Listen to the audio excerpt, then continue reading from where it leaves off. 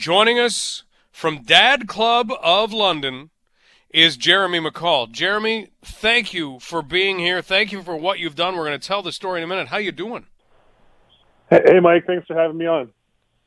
Let's kind of go back to where this all started, because we have a racist act, and probably just one of more than one that an individual in our community has experienced, but this was one that was brought up, and it goes to, all of a sudden, a meeting, communication, an idea, and then things just keep on rolling after that. So where do you want to begin when telling this story? So probably about a week and a half ago, when things really reached a tipping point in the U.S., we made just a post on our Facebook page for Dad Club London, just saying Black Lives Matter, saying that we believe in everyone, we support them, and we stand with them. And one of our members, he's pretty new to Canada. He's been here less than a year. He moved here from Jamaica. And he reached out to me privately. He said, "Hey, I really appreciate seeing that post. It really kind of helped turn my day around.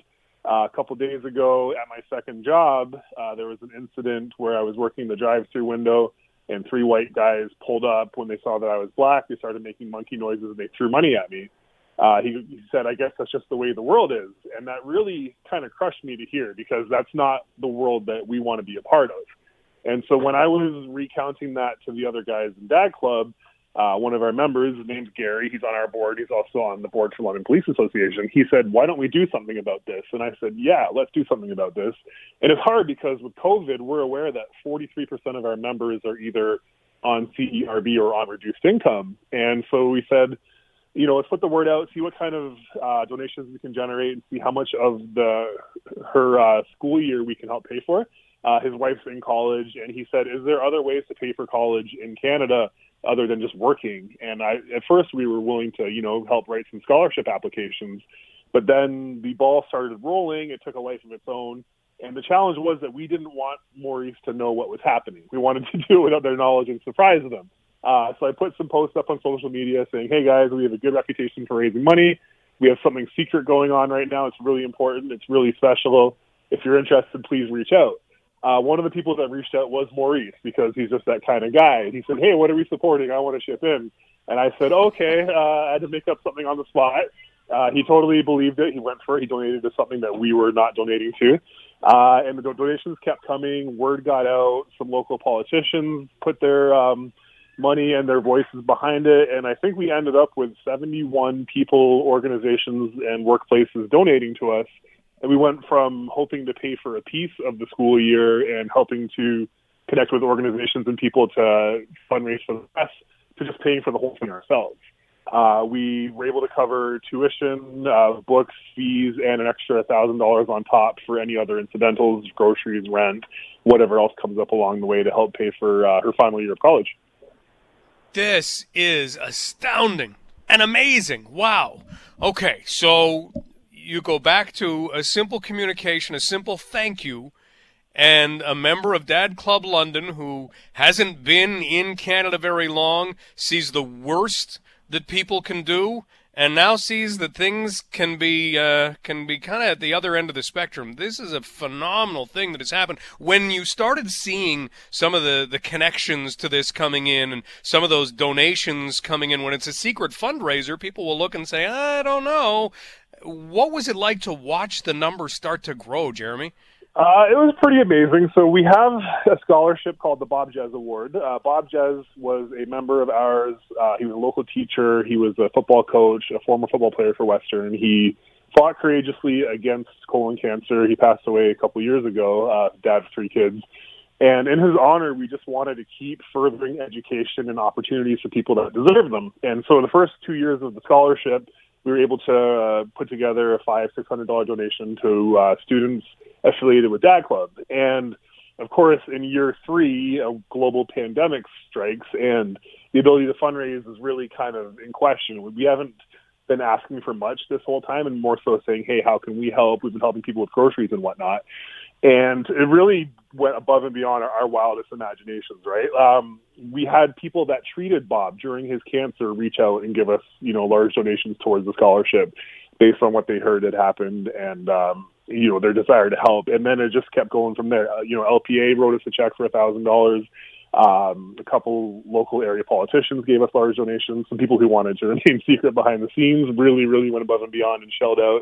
And it really just kind of blew me away. We had a dad who's on CERB himself, and he heard what's happening, and he was so struck by not wanting our city to be represented by this act that he donated twice. He donated what he could for that week, and then when his next payment came, he donated again, which really just kind of it made us all really excited to see that we can come together in such an important way as an anti-racism cause like this and to kind of stand up against it. Jeremy McCall joining us from Dad Club of London as we talk about a secret fundraiser that is now going to cover the cost of tuition and books for the wife of a member of the Dad Club of London who experienced a nasty act, a racist act, an act that you should never be put through. And this has turned around, and it has had a bit of a good ending after a very, very bad beginning. Jeremy, thanks so much for sharing the story with us. As far as where things go from here, when you first told the family, when you first told exactly what was happening, what was the reaction on their end? So I reached out to Mo and I said, hey, let's meet up for outdoor parking lot, socially distanced coffee. Please bring your wife and your daughter. I've always wanted to meet them. And then we invited a bunch of the people who contributed to come out for a little surprise party. In normal times, we would have had some cake and some punch and all that, but we'd be a little bit more cautious of keeping them apart and not sharing things. And so they kind of walked across the parking lot and they were looking because they were confused because there were so many more people than they expected. There was a police car there because one of our members is an officer and he was actually just getting off work.